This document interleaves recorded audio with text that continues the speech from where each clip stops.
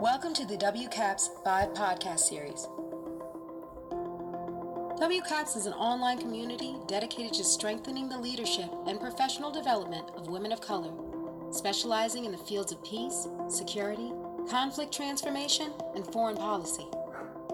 Join us as we unpack their valuable perspectives, learn from their strategies, and grow together.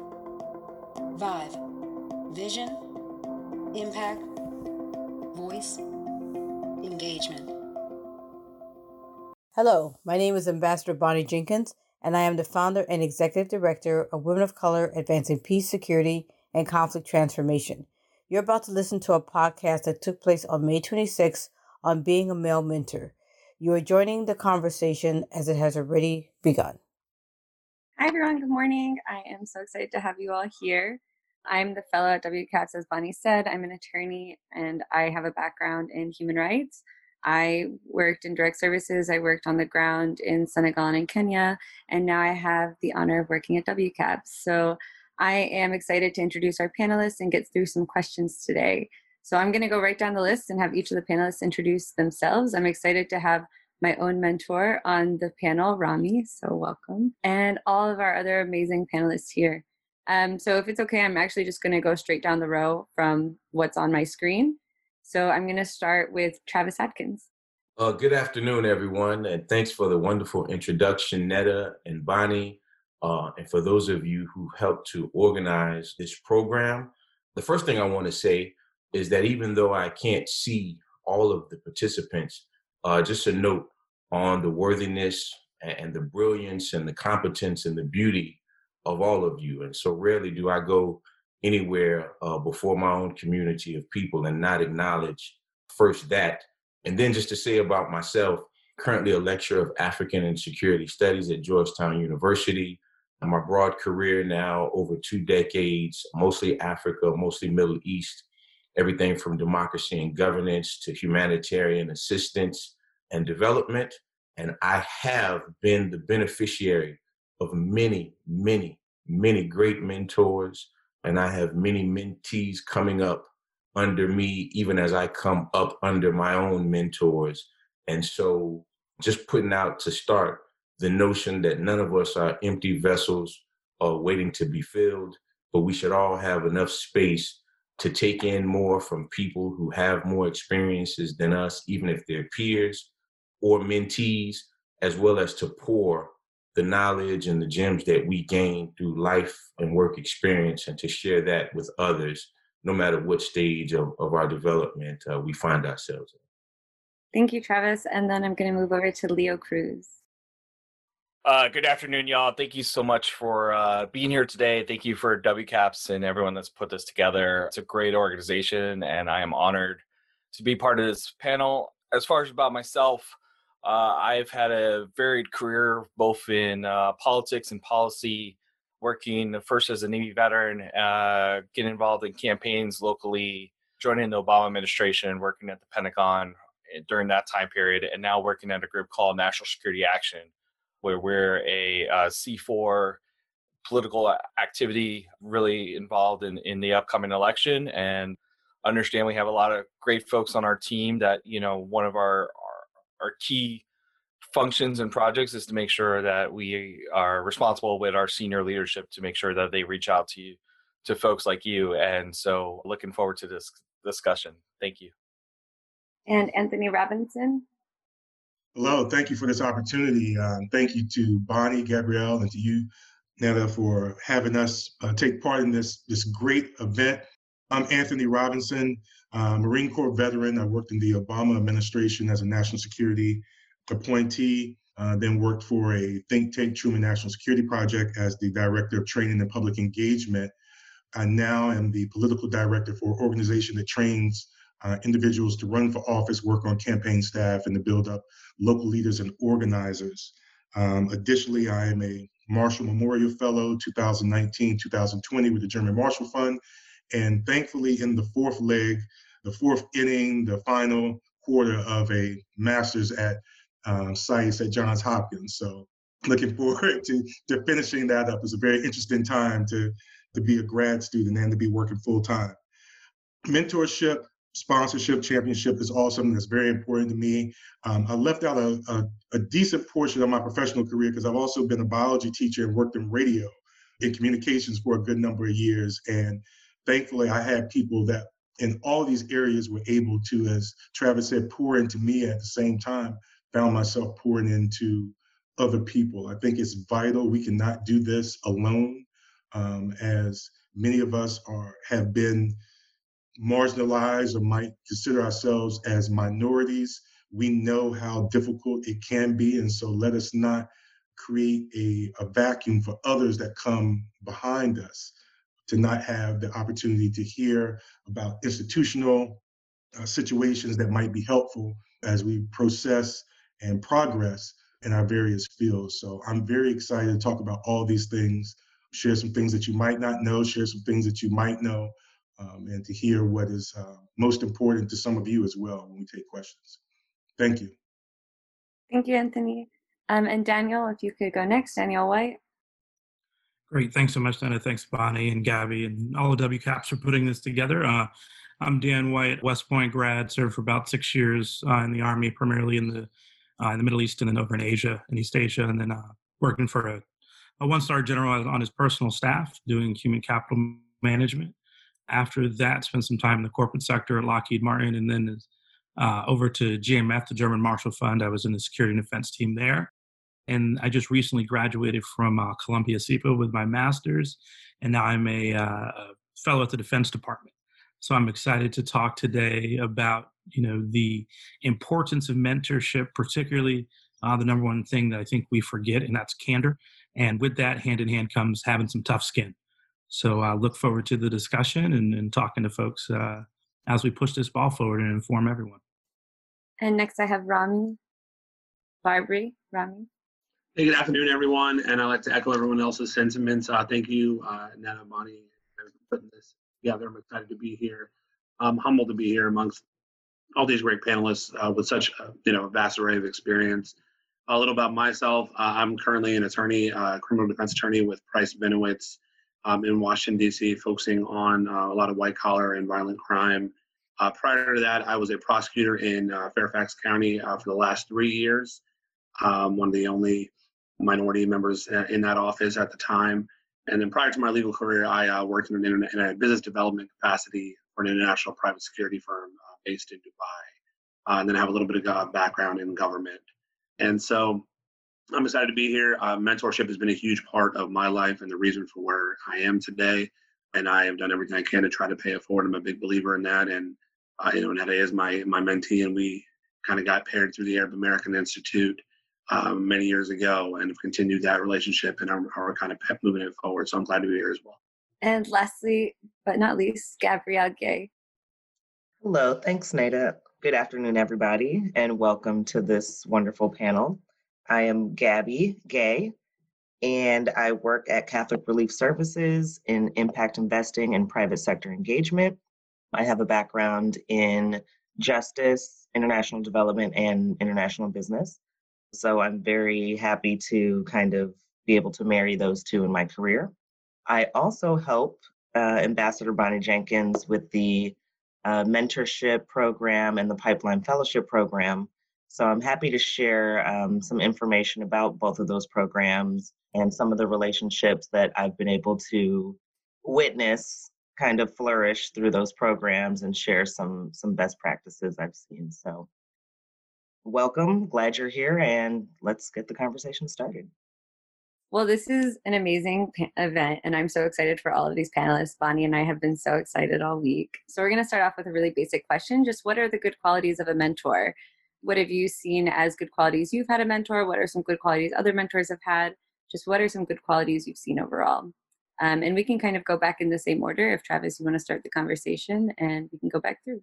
Sure. I think that match, as we talked about with the WCAPS mentorship program, and kind of an organic relationship with the person that you're mentoring, for me is a key component, because as much as I respect and have had great success in some matching programs, I think the best mentorship relationships that I've had going either way essentially just formed as relationships with people who I had a shared interest in, right? And so there was not this notion, hey, you're my mentor. No, it was actually a relationship that developed because we are both looking at, what's going to happen with the impending split with South Sudan from Sudan, or what's going to happen in the Nigerian election in the coming cycle. So things that are based on really organic kinds of issues of connectivity between myself and that person. But I think speaking from the perspective of a mentor, to be more specific to your question, really is just the willingness and the openness to share what you know and to meet people where they are to a certain extent, and to be very clear about your parameters, right? And so sometimes someone wants to meet with me and they may have an idea in their mind about a mentorship relationship, but they may get there and say, well, I just want to help people. And that's awesome. Like, I've been that person and I've done that too, but that might not be the point where they should be talking to me, right? Depending on my relationship with that person.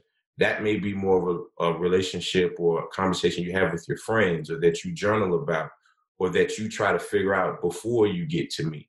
Because depending, again, on the nature of our relationship, I'm more looking at how can I help you to move to where you want to move to, not how I can help you figure out who you want to be in a broad kind of philosophical sense, right? And I've done that before too, but I feel like I can be most utilized at this point in my career of you saying, hey, this is what I'm looking at. What do you think?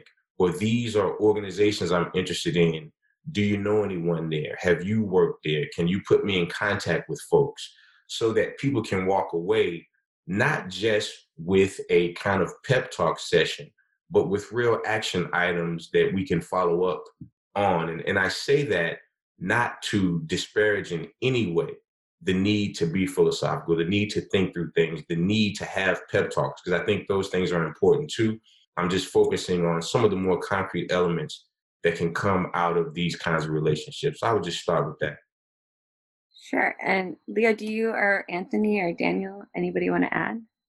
I would just like to add a little bit to what Travis had said, and I know Anthony's got a lot of great thoughts on this, but as far as not only what I look to be as a mentor, but what I look for my mentors is, and I think this is on both sides of the relationship, is listening and being able to listen to what I'm trying to look for right now. What am I trying to get out of this relationship right now? What am I trying to get out of, as much as Travis says, hey, don't come to me with like, I don't know what I want to be when I grow up.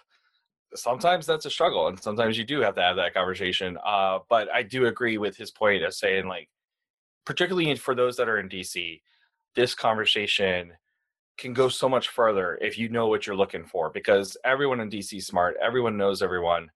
And you just kind of need and I've had people from WCAPS Network and elsewhere reach out to me, and I'm like, look, I am not the person you want to talk to, because I am not in this field. I am not an expert, but I will connect you with a few people that I think would be a better fit for you. So that goes to the matching part that Travis had mentioned. And then the other part is looking in for a good mentor is also someone that's willing to not only just, hey, give you the hookup on this email or introduce you to this person, yada, yada, yada, but someone that's willing to listen to you and listen to what you want out of your career and out of your life, and says, look, this is the path that Leo took.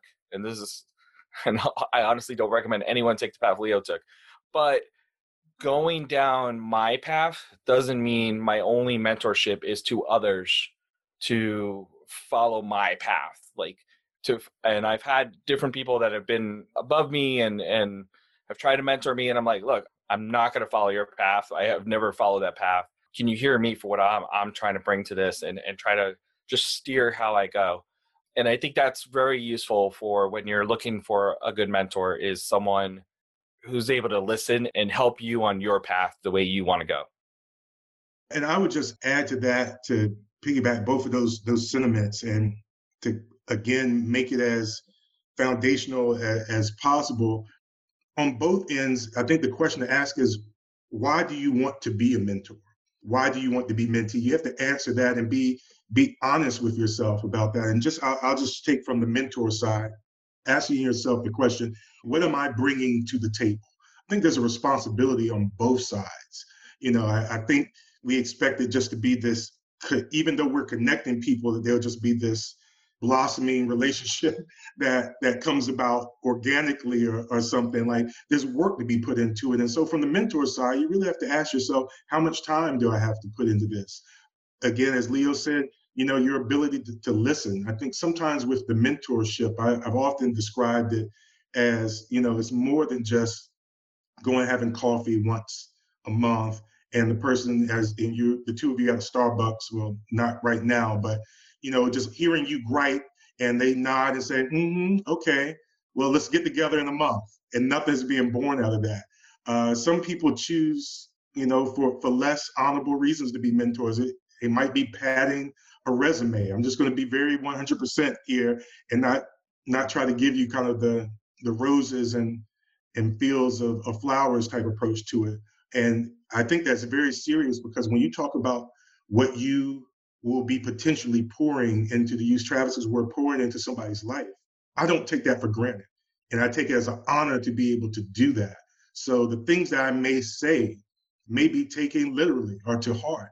And so I have to make sure those things are noble, honorable, truthful, because I do take that being a mentor very serious. And to be honest with you, very selective in who I give my time to do those things, because I take it that serious. And from a mentee side, and we'll probably get into this more about just how the onus is on you as well. You have a responsibility, whether it's discipline, whether it is, having a plan together when you have time to sit down with this person that is giving you their time. So there's a responsibility on both ends, and both sides should take it very serious. And I think I kind of alluded to it earlier. I think one of the biggest things that a mentor can be is candid. And if you are not willing to be candid to the person that you're mentoring to, then you're actually not a mentor. You're an associate, you're a contact, you're somebody that they know.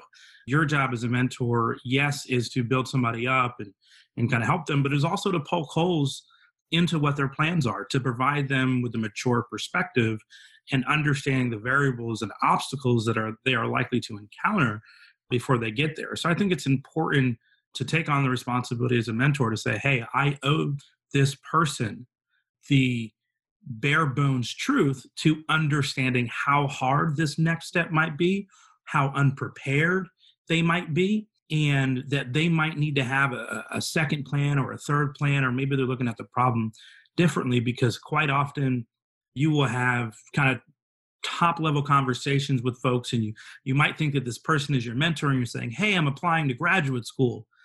And, you might not actually write the letter of recommendation, or you might ask them, what they think of the reputation of the school. And you might actually know that mentee has never taken calculus and has never taken econometrics. And now they're going to go to SICE, which requires 6 courses in econ, and that never comes up in your conversation. So I think what mentors owe the most is that candor, and to kind of flip it and talk about what that mentee is they require tough skin.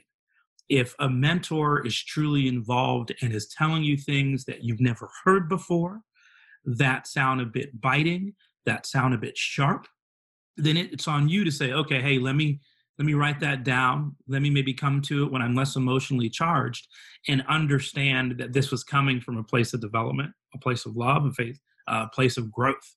And I think too often, that match might not happen because it's like, oh, well, this person doesn't understand what I'm going through, or might be a little bit mean. And as we talk about cross-gender and cross-racial, a lot of times there might be that blind spot, whether if it's a racial situation or a situation where gender is kind of the dominant factor.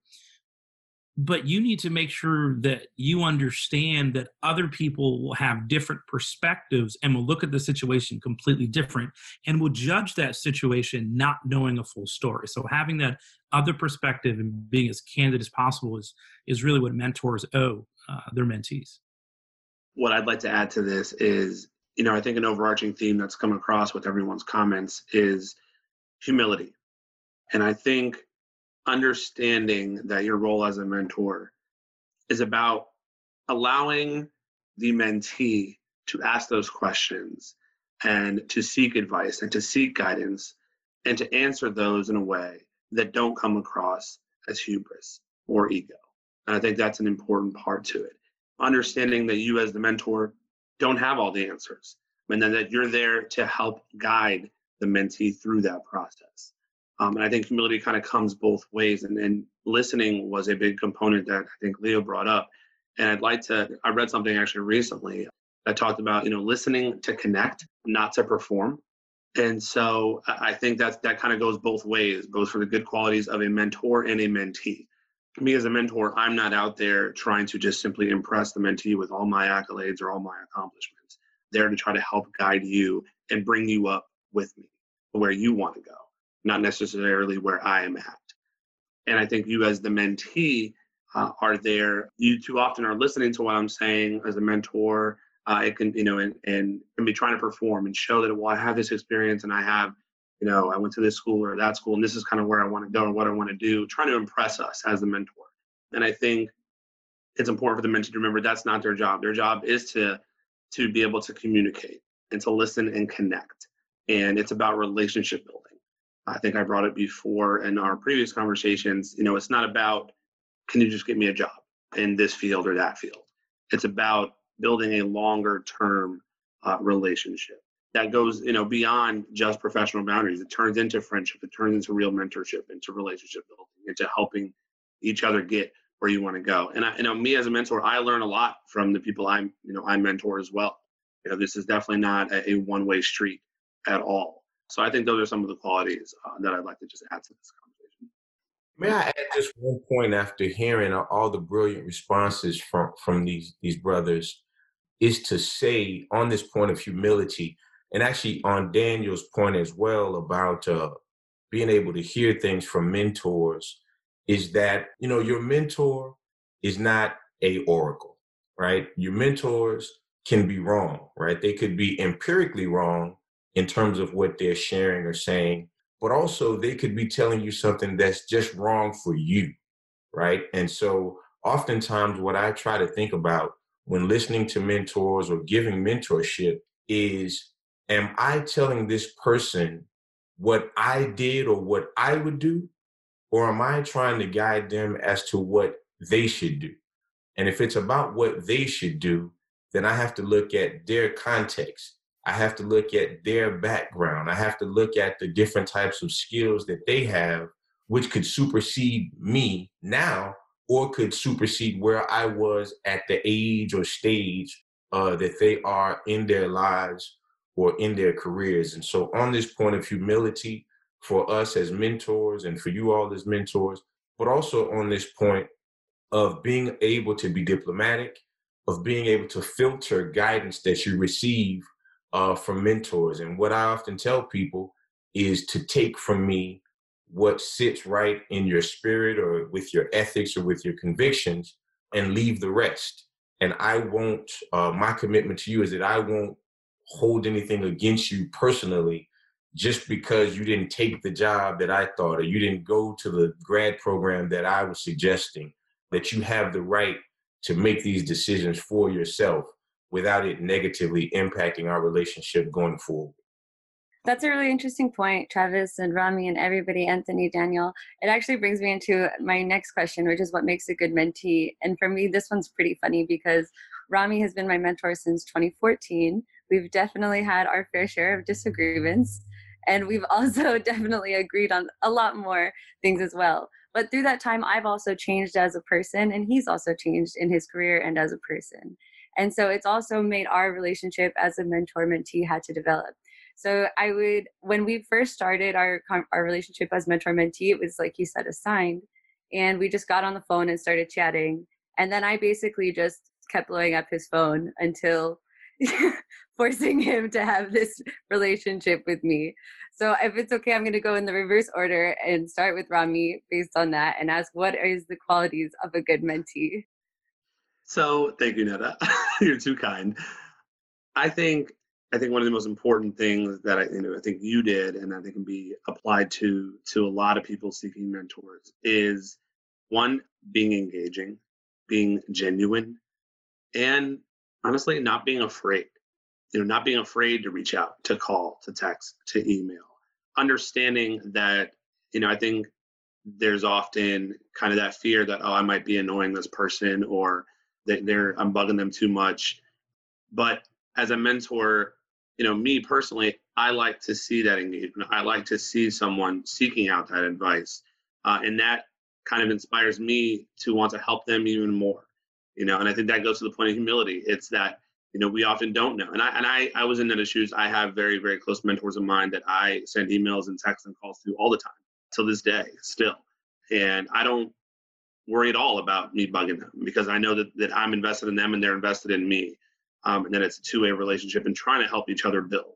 So I think being engaging, not being afraid to ask the hard questions, not being afraid to have your point of view and to have those disagreements and those debates and learn and grow from them together, whatever they may be, I think are very important aspects and important qualities for a good mentee. I also do think an important thing is to understand and respect the mentor's time, always being respectful about patience, about getting back to them or them getting back to you, that sort of thing, I think is really important. And understanding that they will make the time because you have made that connection and you're building that connection.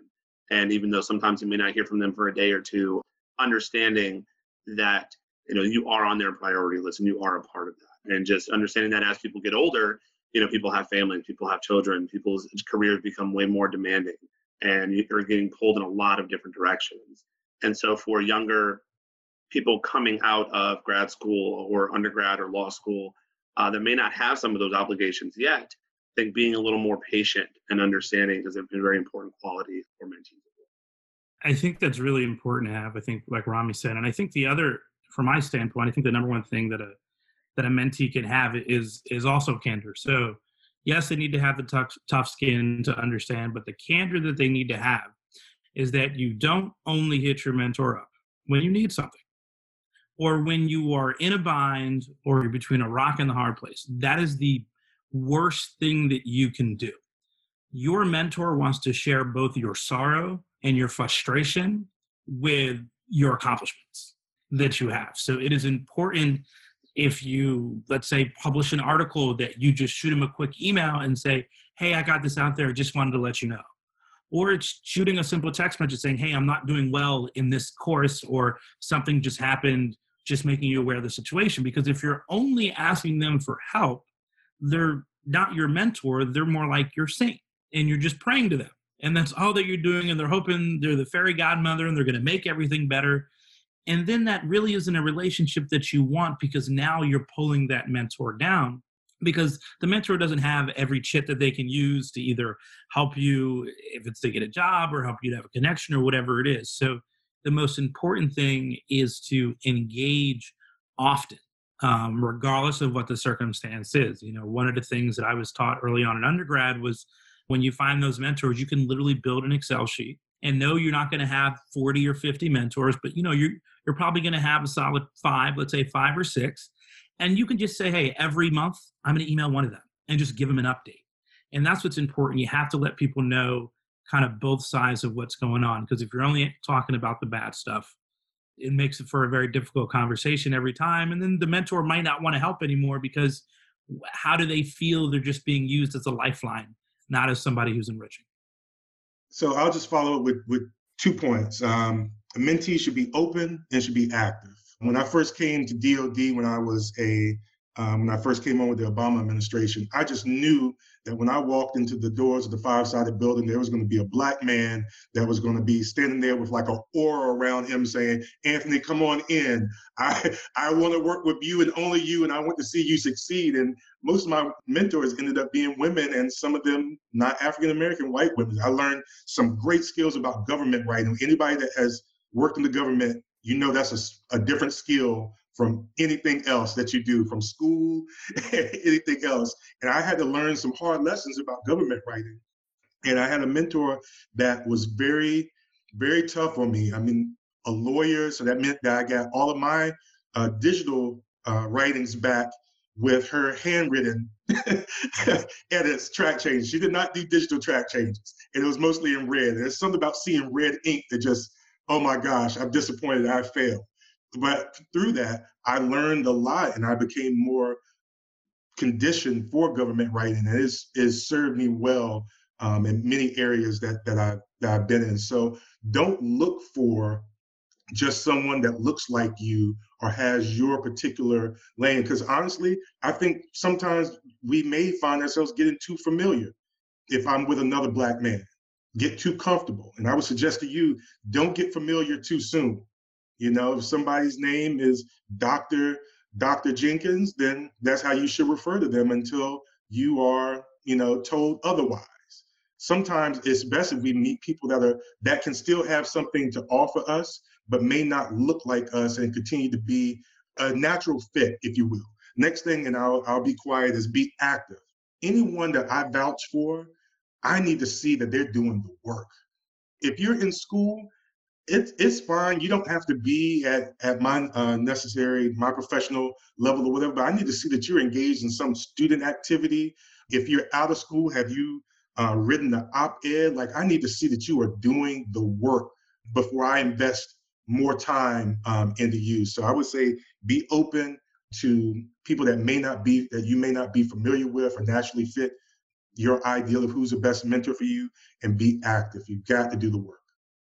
Wow, so many great points. I think a couple things that I want to hit on is using that old adage of time is money, and I am giving you my time. I am giving you money to show up for whatever mentorship opportunities I share with you. So I think we had a very long discussion about mentees showing up on time, having the respect. I mean, I understand life happens and whatnot, but understanding how much a mentor is rearranging their life to give to you.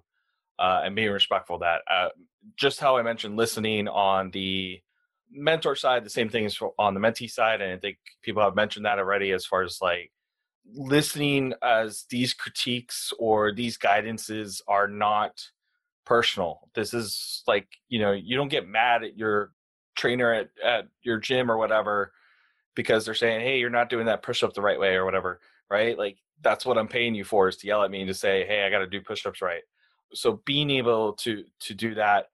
And then I think something that's hit upon, and I share this with pretty much everyone I meet, particularly in DC, is that there are two types of people you meet. There are the people who will want to get to know you because they want to get to know your boss. They want to climb up the ladder. They're not really concerned about building relationships. Don't be that person. And then the other is, when they ask, what do you do? Is because, like I said earlier, this community is very connected. If I don't know what subject area you're looking in, or I don't know where you're from or whatever, I know someone that is, and I know someone that would be helpful in that conversation. And even though I think, to Anthony's point of like, hey, you may not be in defense policy, you may not be into politics, but like, I may know a few people that can get you there. And then also just trying to, if it's a good mentor, and I hope I do this with folks that come to me, is to say, like, no, I really do want to hear, what is the question you want to be when you grow up? And like, okay, here's the like high target you got. Great, you're not going to get that tomorrow. So like, how do we get you from where you are now to where you want to be? And like, what are the steps in between, and trying to help facilitate that? And I think the point's about, don't just call me when you need a job. Let's have a discussion. Let's, go through these difficult times and understand that these relationships could be really close and tight, or, it is kind of a, hey, it's kind of an as-need basis. But like, for one of my mentors, I know there are times where we just don't check in with each other, and then I'll have to make the effort to reach out to him and say, hey, like, we haven't caught up in a while. We need to do this. And it's just that conversation, even though it's far apart, is powerful every time I have it with them. And so sometimes it's not every week. Sometimes it's not texting all the time, but making sure that they're aware of your life and that they're still being useful is on you as the mentee. It's not my mentor's job to make sure he checks in with me. It's my job to make sure that we check in with each other. Well, my brothers have done such a great job that I don't have anything new to add. So I will just try to tie in a few things that they've said and put it kind of through my personal lens. I think a big thing for me, perhaps just my personality, perhaps as a Southerner, perhaps being raised in a certain kind of way, is the preparedness and a person who's done the work, as Anthony talked about. It is someone who actually does have respect for the time that I am giving to them, the information that I'm giving to them. But I want to be very clear what I mean when I say this, because I don't think you should fear your mentor. I certainly don't believe that you should be nervous about being unduly reverential, because again, they're not some oracle, they're not some God. But for me, the things that I'm going to provide you besides my time are not just things that I was born knowing, right? They are things that I paid a tremendous price to learn. Often they are lessons that I may have learned from making mistakes, from losses, right? There are lessons that I might have learned from my grandmother who grew up in the Jim Crow South, or that someone's, immigrant grandfather who came to America from a war shared with them, and they're giving away this to you, and you don't have to do any of the work or suffer any of the pain that they suffered to gain that knowledge. And so when someone is doing that, you should take that seriously and understand how powerful that is. The second thing, and again, maybe just me culturally, but I also find that it works, and that is expressions of gratitude. And so one of the things that I do, Leo talked about check-ins, and I think Rami and everyone in some way talked about this notion of checking in. And so I'm a big person on, I've become a collector and a connoisseur of different types of thank you cards. And I always send them out, right? And when you do it that way, you don't have to wait for Christmas to roll around if you met somebody in February, right? You don't have to wait for a special occasion. And one of the things that's really powerful about the thank you card, and sometimes I may put a Peet's Coffee or Starbucks card in there, is that I think oftentimes we struggle with, how is this person going to remember me? How am I going to, continue this relationship? And so I would start out doing stuff like that, and I'd go to their office and my card would be sitting on their desk. Or I'd meet them, 3 months later, and they're buying me a coffee with the Starbucks card that I sent them 3 months earlier, right? And so these kinds of things keep you in someone's mind. I think the other thing that's really, really important, and this goes to Leo's point about the smallness of our world and everyone being connected. When I think about these things, it's not just as your mentor that I'm judging you that you should be the way that I want you to be. What I'm really saying is, these are the criteria that I need you to demonstrate to me for me to feel comfortable recommending you to other people, to other opportunities, to other jobs. Because if you're not timely, if you're not respectful, if you don't follow up, and if you don't show gratitude, then it's going to be very difficult for me to send you to my friend or to someone I know who's hiring. Because if it doesn't go well, they don't know you and you'll never hear from them again. But I'm going to hear from them all the time if I send them someone who's not serious, who's not prepared, and who's unfocused. And then you're not only putting my name and reputation on the line, but you're actually putting a blemish on my word and my power to recommend other people who will be coming after you. And so I'm saying all that to say, be yourself, be free, be liberated, but understand that you're operating in a chain of people who have sacrificed and who basically all we have really is our word and our good name. And that's what we're leveraging to try to help you. And so just for you to understand that, to know that the same is true of your name and your reputation, and that you should guard yours in the same as well. Thank you so much for that, everyone. So I have one more question I'm going to ask the group, and then I'm going to turn it over to Gabby to talk about the mentorship programs.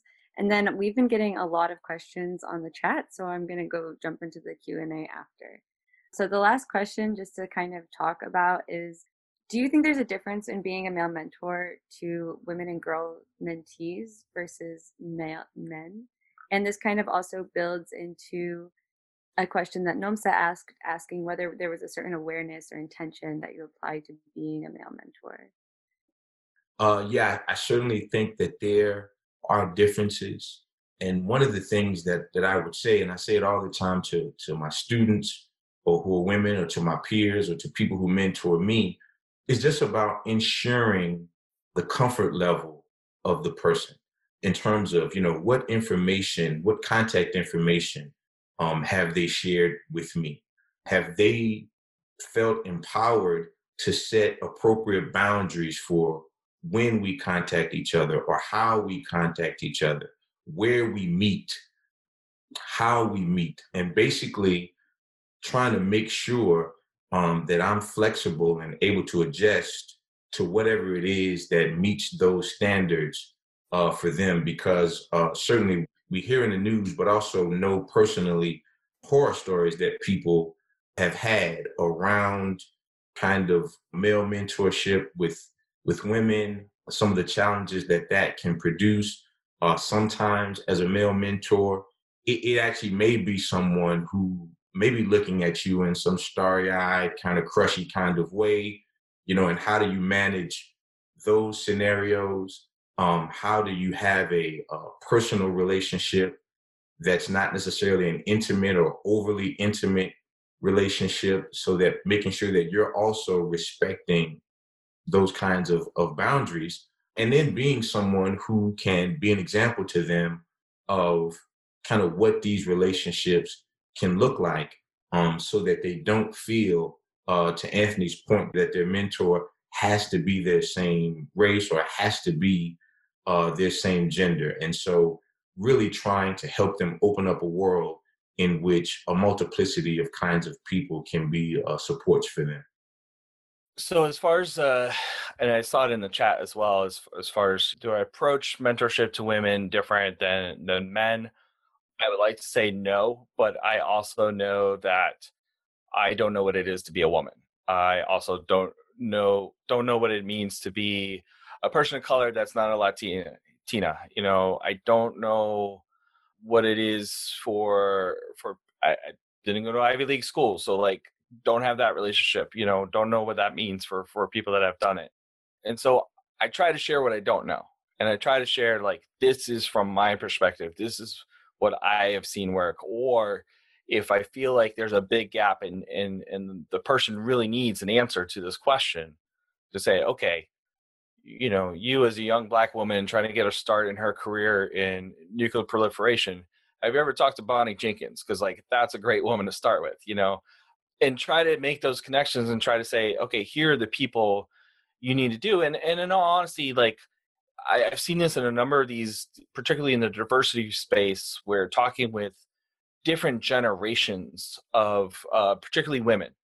And there are women that came into the career fields in the early 90s. There are women that came in the career field in the early 2000s. And there are women that are coming into the career field now. That's a wide gap.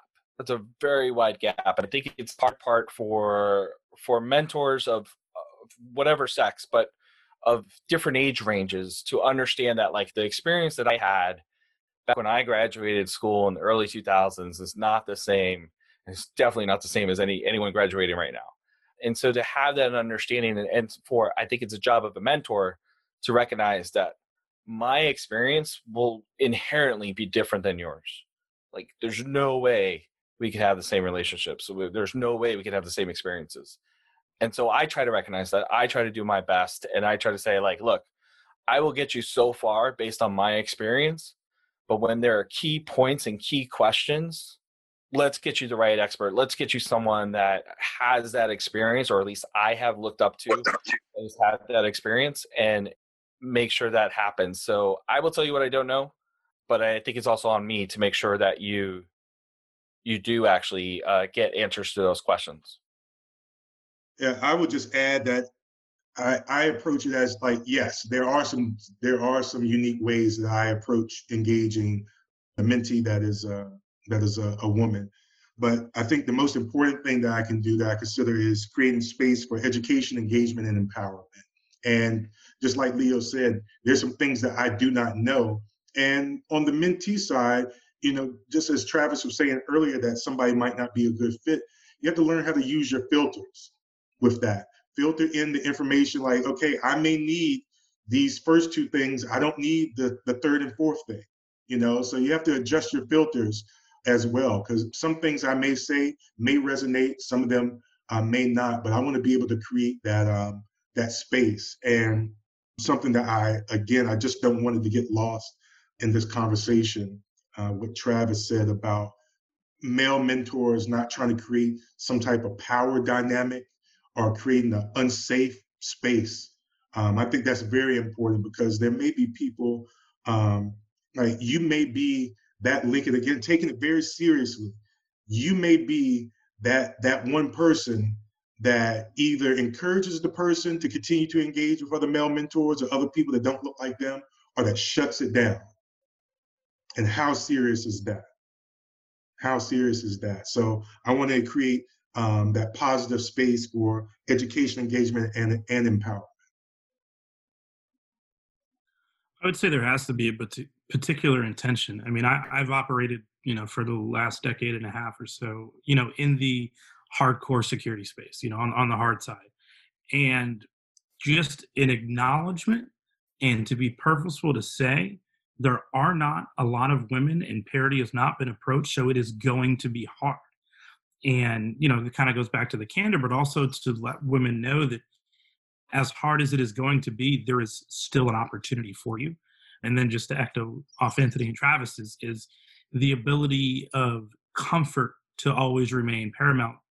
So folks don't ever feel like they're either subjugated to that power dynamic, which happens sometimes subconsciously or unconsciously, one might say, and that it's an environment that you might not see, or environment that you might not be familiar with. I remember distinctly when I went to go see my woman mentor, my mentor who was a woman, she ensured that the door was not completely closed.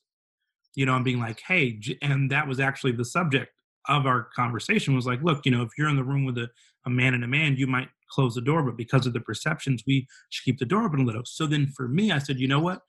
I'm going to try to make sure whenever anybody's in the room that I'm not closing the door. So that way somebody doesn't have, just because of their gender or the gender that they identify with, an unfair advantage.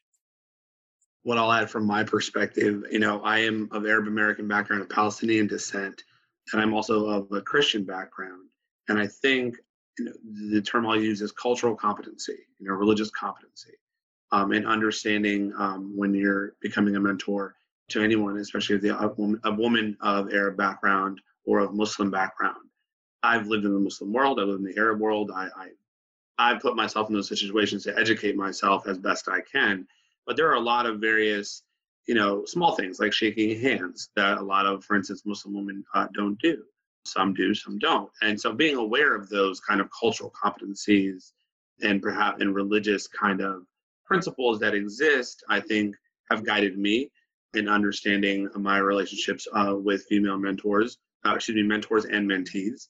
And especially in the legal community, there are not a ton of Arab Americans in the legal community, especially when I was a prosecutor in the prosecution space or anything like that. And so I think it's just about what everyone else has talked about setting those boundaries, about building empowerment, on both sides. But I think also just respecting the cultural and religious, competencies, if any exist, I think are very important. It's about common sense. It's about just being very respectful in general. I think as a male mentor, as long as you kind of abide by those and understand and have a lot of self-awareness when it comes to those things, everything's going to be okay. And that relationship should prosper as you would expect. And that's, I think, all I really have to add to everything else that everyone else said. So that was amazing. We've had a number of questions. So if it's okay, Gabby, I'm going to ask you to speak a bit about our mentorship programs and on what you do with the match, and then jump into these questions. All right, sounds good. Everybody, thank you so much. You guys have dropped some really good gems, and I will respond right after I just kind of define what the programs are, because I think it's also important to understand what mentorship is and how it compares to sponsorship and championship. And one of the other ones that I kind of had in my toolkit was kind of having an advisor. So I think it would be very helpful to kind of go over those and then see what we've been doing in the WCAPS programs. So the first one is the just regular WCAPS mentorship program. And that is a program for folks in all different areas of their life and career. And they agree to sign up. They have a deliverable that they will do or complete with their mentor. So that could be an op-ed or that could be a 5-minute long video. And the idea is to cultivate a professional relationship, whatever it is that you may need in terms of kind of talking through your career goals. Many of the folks are in school, so they're asking for advice on what types of programs or internships or fellowships they should take advantage of while they complete their education. And then just also kind of information about the career that their mentor may be in. So a lot of the matches were very intentional. We asked everybody to kind of give us a synopsis or a snapshot of what their interest is, and we tried to match them as closely as possible. I know a lot of you guys mentioned, some of the best mentor relationships are formed organically, which is very true. But there's also value in having a good match. And then the Pipeline Fellowship Program, which the age range and career, wherever you are in your trajectory range, is varied. So we have some students in junior high school, and then we have folks that are getting their graduate degrees and even a couple of seasoned professionals. So these are folks, and they all learned together. So this was our first ever, I meant to mention that for the mentorship program, we're in our second iteration. And for the Pipeline Fellowship Program, this is our first iteration. So we lumped everybody together. It was very interesting to see how everyone learned from each other and interacted. I'll leave it up to Bonnie to decide how the second iteration will go and how we'll categorize and split those folks up. But very interesting and very fun. We'll have our last meeting actually in a week, I believe. A week from Saturday will be our last session for that. And their deliverable was to write a paper, and the length of the paper varied on which age group they fell into or professional group they fell into, about an issue of peace and security, and then also to do an oral presentation, kind of TED Talk style. And they were also matched with peers and then also with more seasoned mentors. And they were able to obviously go back and forth with those different folks and get whatever information or guidance they needed in order to complete the project. So it's a little bit more focused rather than focusing on their career or future plans, although they can do that too. So that is the gist for the two programs. And I think hearing a lot about what you gentlemen have said about, the roles of the mentor and the role of the mentee, I agree with a lot of it. And, you definitely want to make sure that that relationship is mutually beneficial.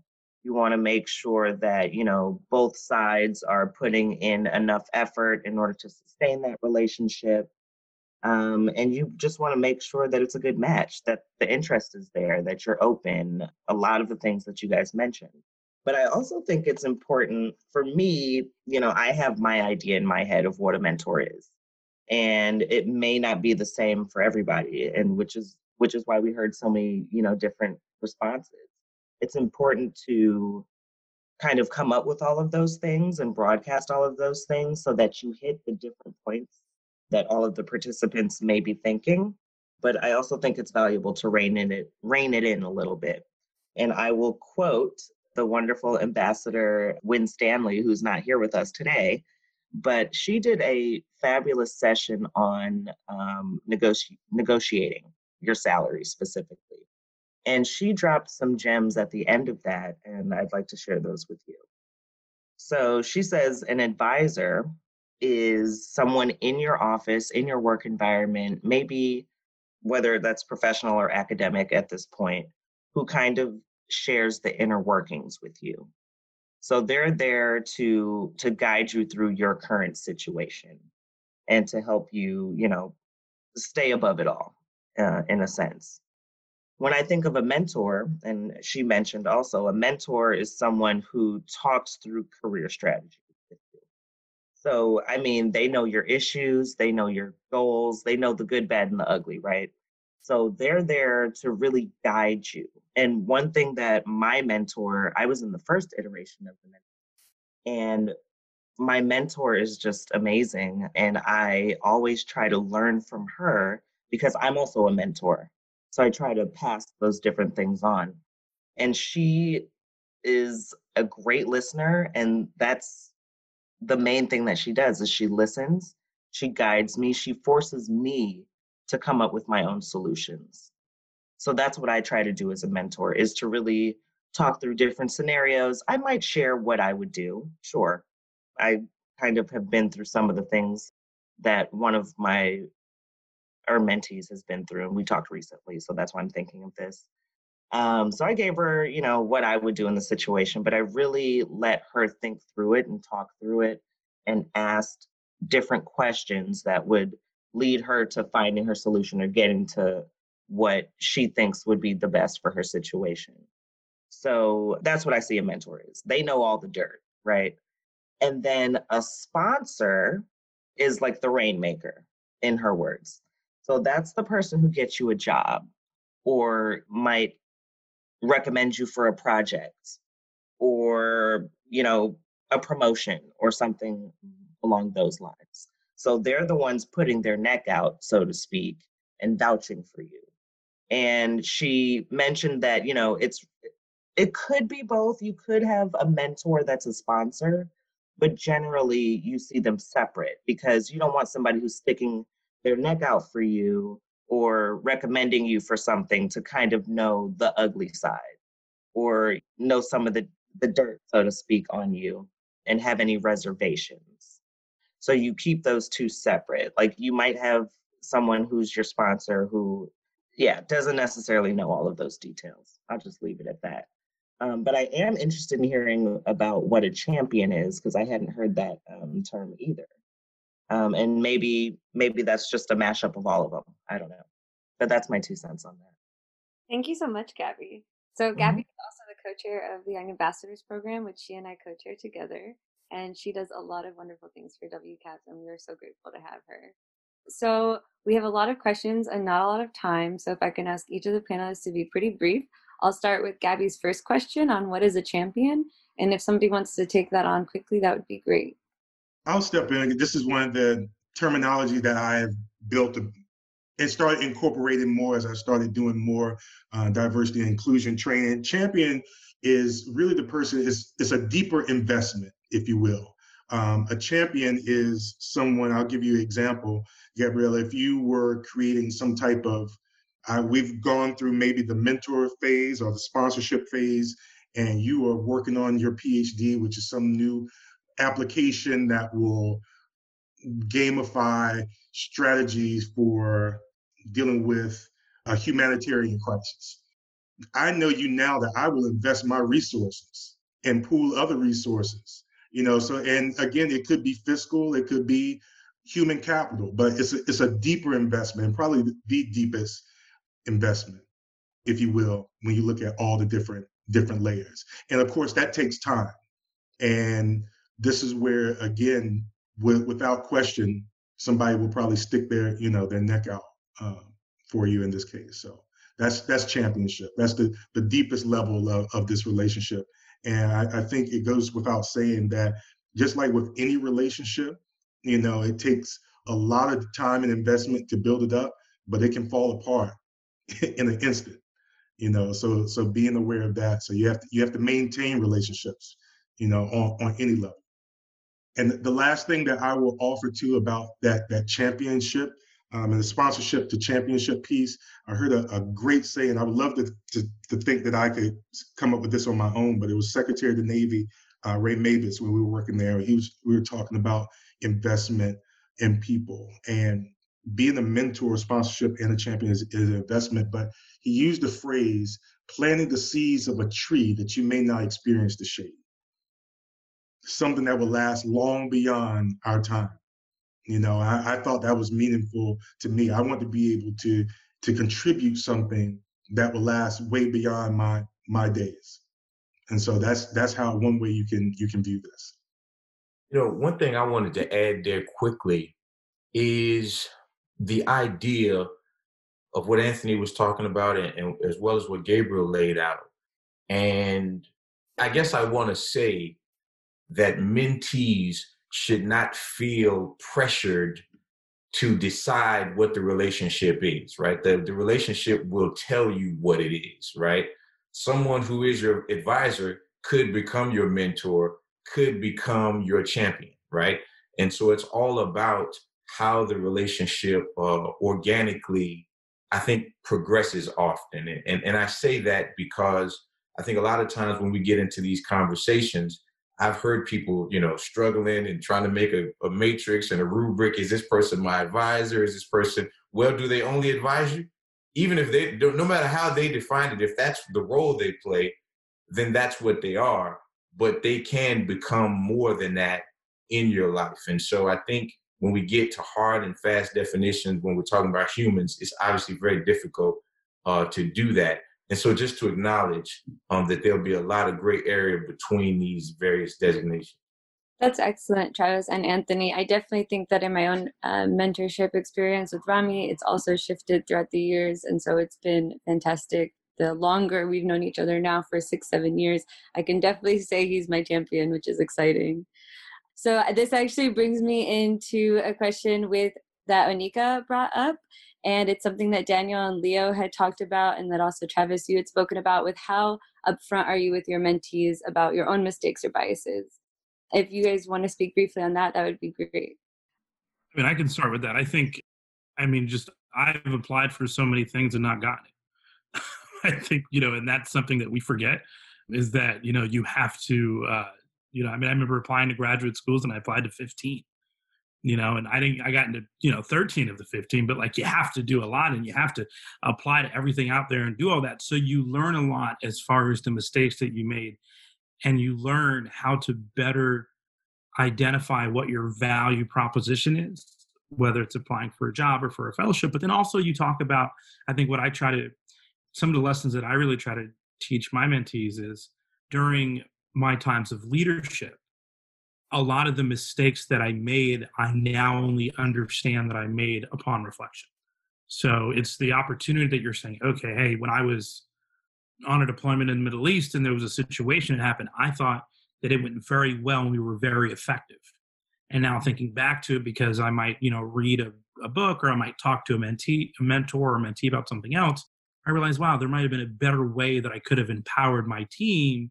Even though we accomplished the mission, I probably could have done this in a better way. So it's important, I think, to talk about the failures in the way as a source of growth and a source of perspective. And like it was mentioned before, or I don't remember who said it, but your mentors are human.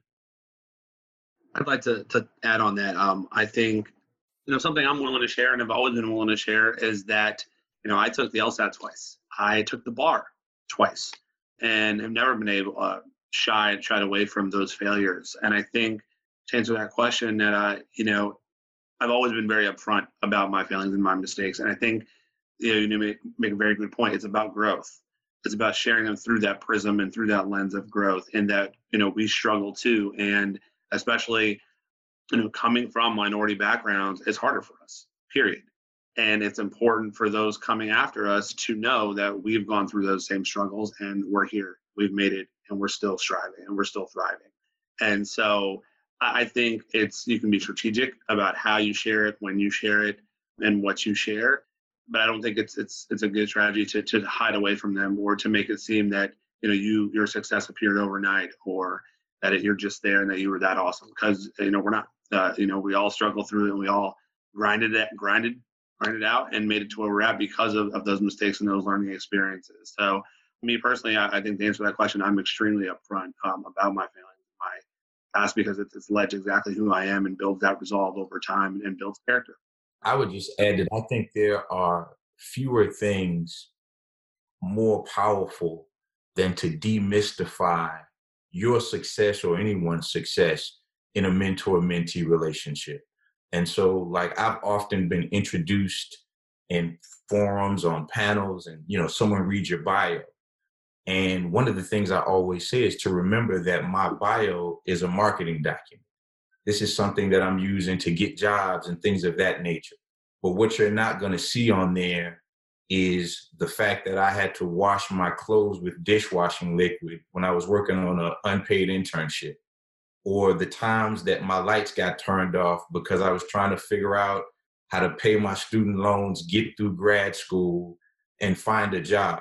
And to let mentees know that the starting point is not the end point, right? And that nothing about my life or my success was inevitable.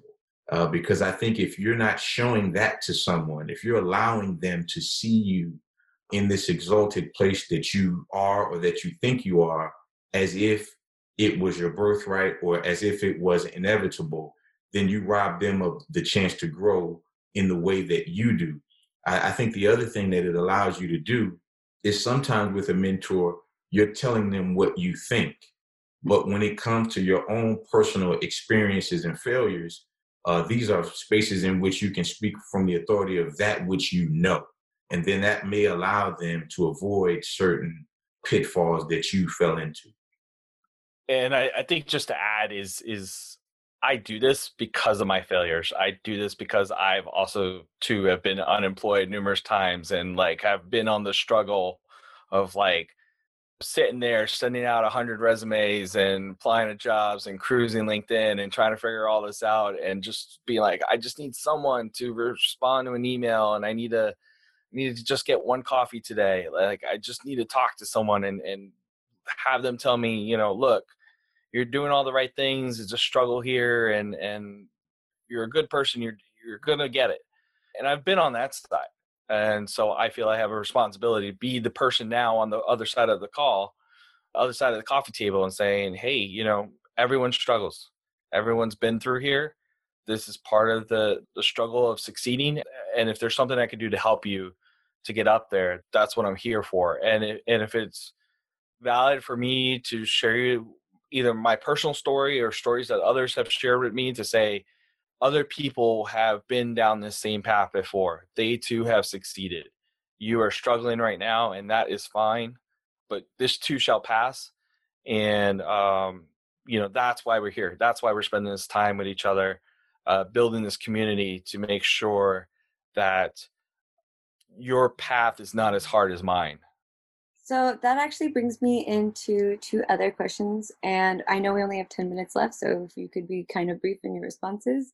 The first one is what about increasing the mentorship for persons with disabilities? Because there are audiences out here who have exceptional social barriers that their difficulties might be different than your own.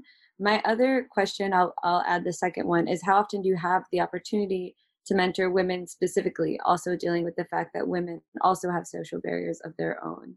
So those are kind of separate questions. They're very different. You can be a person with disabilities and be a woman with disabilities, and I think those are very different.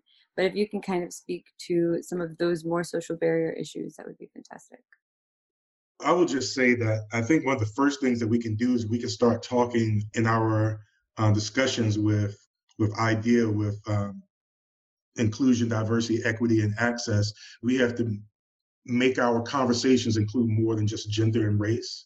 We have to continue to talk about ability. We need to include that in our conversation. We need to talk about religion and other pieces of identity that we don't usually discuss. So we need to include that in our discussion more. As far as creating access, I think for organizations like us can do more outreach to other organizations. I will say that in my current job during Autism Month, we found a way to utilize some great work from an intern that was able to educate me on some organizations that I was not even aware of, to talk about just even in the space of how candidates can, in the campaign space, creating the access for people and the demographic that represents in the electorate. And so I think outreach can be improved, but being mindful of where you meet, being mindful of how you engage. Those things, and that's a certain level of competency as well to utilize what Rami was talking about earlier. So I think that's one of the things, but I think it starts with the conversation, expanding our conversation and being more aware. I also want to build on that question briefly too and ask, do you think maybe there are gender norms that might come across into your professional life? As a male mentor, have you ever had to police your own biases, maybe? Absolutely. I do idea trainings and I'm constantly having to grow. A lot of times we fall into the trap of thinking that we're the most woke and no one else is woke. But there's a lot that we have to do. I think about just even from the standpoint of over talking people. I mean, I'm one of the people that have to pipe down and have to be real back in. But when I became aware of it, now I'm more cognizant of it. And these things they're just natural, for me, because I made a deliberate and intentional choice to be mindful of where my biases, were, not mansplaining.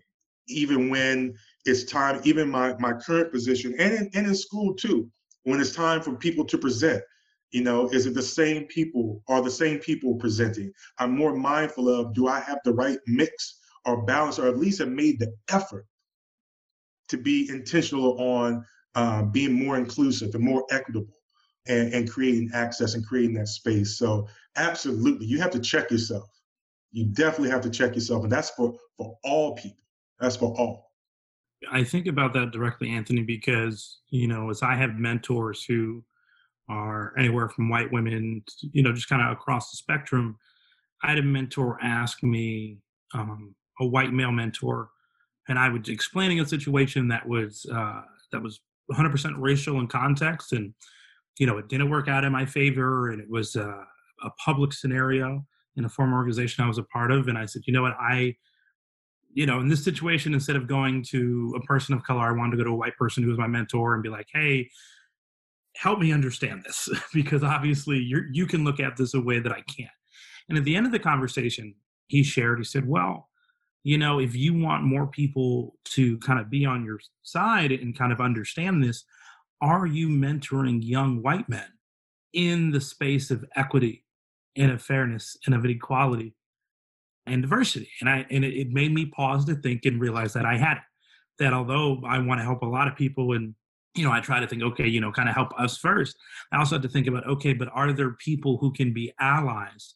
And is there a way that we can help build the allyship from the ground up? So I think it's being cognizant of how are we helping people and what is the long-term impact of helping people. So if you're not, if we get to a place to where maybe the obstacles might not be as frequent, that there are people helping us remove those obstacles, not just all the set of Black men that are together that are helping, but kind of bring more. So the next question is, how do panelists establish relationships with mentees who might not have experience or exposure to the mentee-mentor dynamic? Have you ever had to sort of explain it, or how do you first start the relationship? I would speak to that just a little bit, Netta, because one of the things about Washington for me, or it could be anywhere, but I think DC is a unique instance in some ways to look at the kind of rhetoric that we use, right? So people love to talk about, mixers or networking and networking events. And I often hear people say, well, I don't really know how to network. I'm not good in these environments. And I always try to do kind of, maybe it's more of a semantic shift, but I think of it as a paradigm shift from networking to community building, right? Because the thing for me is that you're not trying to build a transactional relationship, right? If I know that you're only talking to me because I work at a certain place or because I went to a certain school, then I'm not as interested.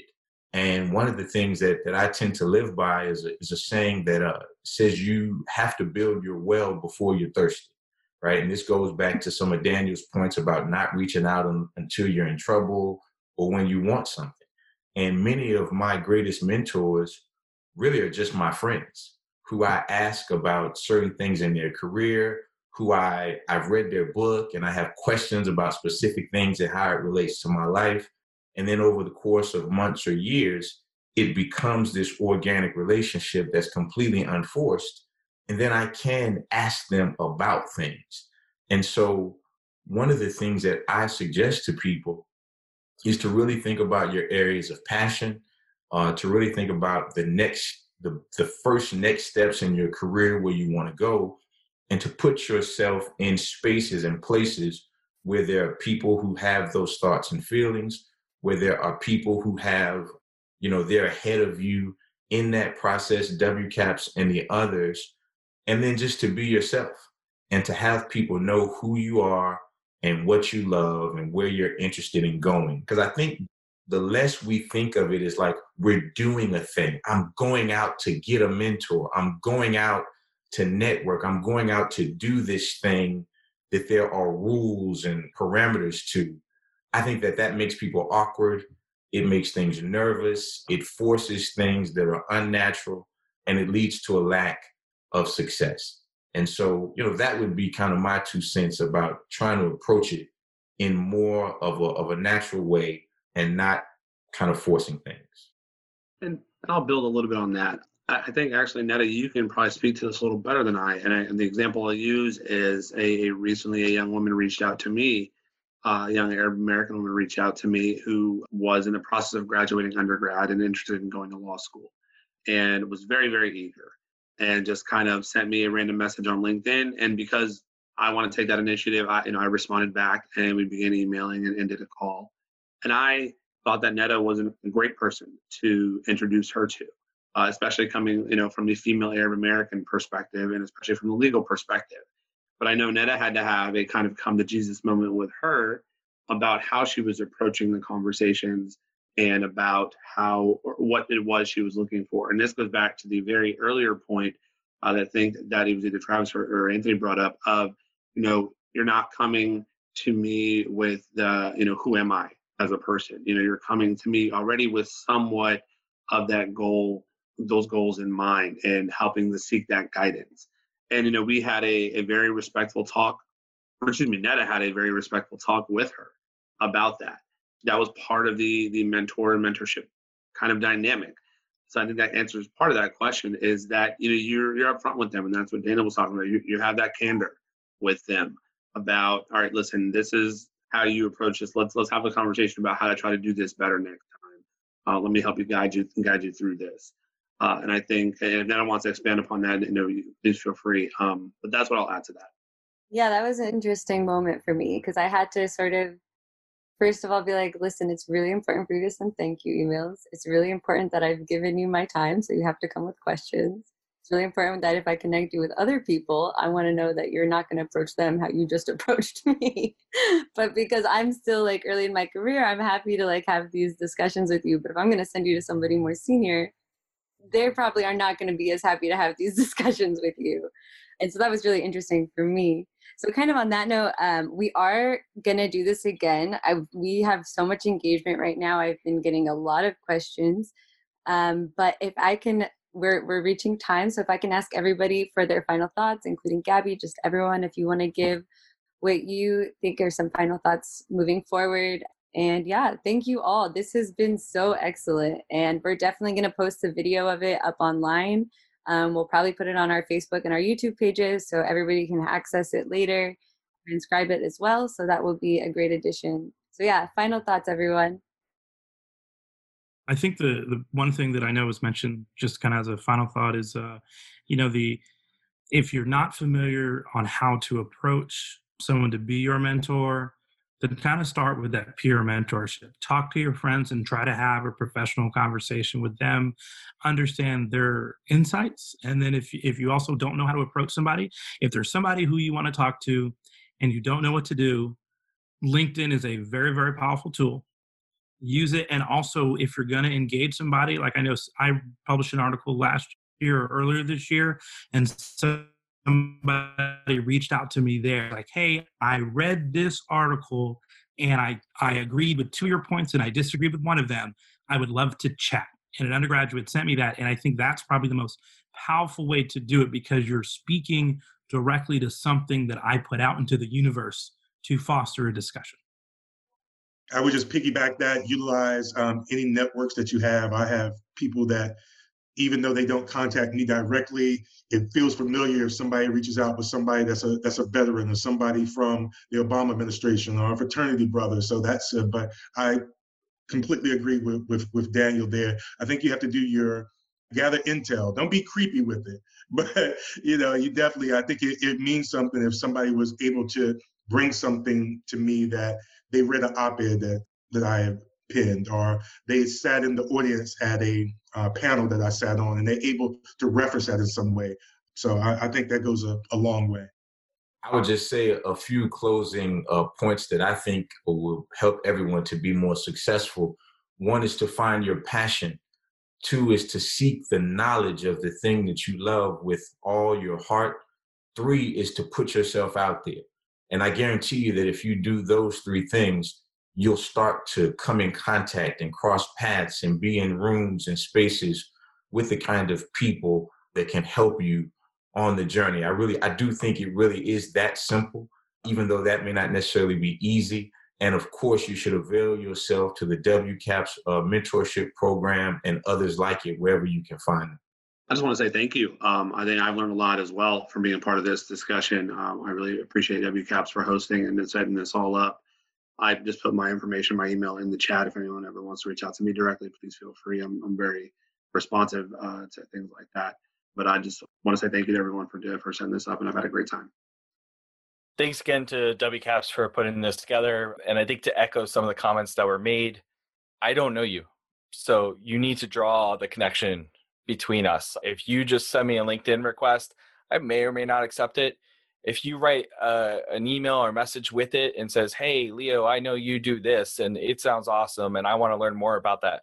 Oh, okay. Now I know why you want to connect with me, not because you want to connect with other people on my LinkedIn or whatever. It's because you actually want to engage in something that I've done. And I reached out to a woman a couple of years back and just was like, your career path is as messed up as mine. I want to know, how'd you succeed? I want to know, how did you get these steps ahead and figure out, is there anything I can learn, or are we just two unique spirits that like are on this same path, parallel paths, and what can we do to support each other? And so, sometimes you just got to put yourself out there and say, hey, I am this person. I think I am awesome. I think you're a great, awesome person that could mentor me. Let's be awesome together. And sometimes that'll work. Sometimes it won't. And you gotta do it. And if it doesn't work, move on. There's going to be someone else that will recognize your awesomeness inside you and will be glad to help. I have 3 little tidbits that I'll share in closing. So a mentor can look like anybody. So gender, race, ability, just be open to any possibility in terms of mentor-mentee relationships. 2, I heard a couple of people mention like peer mentoring. Your mentor doesn't have to be the most seasoned professional. They don't have to be at the top of the ladder. You can learn from anybody. The reverse or the opposite is also true. So if you're very seasoned, don't think that there's nothing that you can learn from somebody who just got into the career field or into the working world. And then number 3, just don't be afraid to let go of a match that may not be mutually beneficial or serving. Don't be afraid to let go of a bad match. You don't have to make every interaction work, so to speak, because it won't work every time. So just keep building relationships, meeting new people. I mean, don't go around trying to meet everybody, request every person on LinkedIn. But yeah, don't be afraid to let go of a bad match. This has been so excellent, and thank you to all of our panelists. I've also learned a lot about being a mentor and being a mentee, and I'm going to turn it over to Bonnie to close us out today, and thank you everybody for everything and all you've done. Thanks, Netta. I just want to echo Netta's comments to thank everyone for joining us and for staying with us throughout this conversation. Just reading the comments, and I had fun engaging folks on chat as we were listening to all this great advice. So I want to thank all of the panelists. You're amazing. I can already see how interested folks are to hear this again. So they want it posted. And thank you for giving back and the role that all of you are playing in being mentors to the next generation and to your colleagues.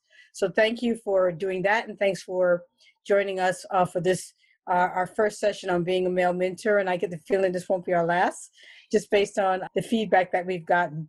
Thanks, Netta, of course, for moderating so well. Appreciate that. Gabrielle, thank you for your leadership with our mentorship programs. We didn't mention to everyone, the first year we did it, we had 20 people. We had 20 matches. This year we have 104. So we've gone up a lot. And so it's a great program. We're going to be doing it again. And the Pipeline Fellowship Program is really just interesting, watching the dynamics of the young girls, just having the young women together. It's been really great. And as Gabrielle said, you can never stop learning. And I am learning from so many people and so many of the next generation. So thanks again. I just want to tell everyone to be safe, do the right thing. And we will be posting this on Facebook and on our website and our YouTube channel. And so thanks again, and have a wonderful rest of the day and a wonderful rest of the week. Thank you, guys. Thank you. Yeah. Thank you all. Bye. Thank you. Take care.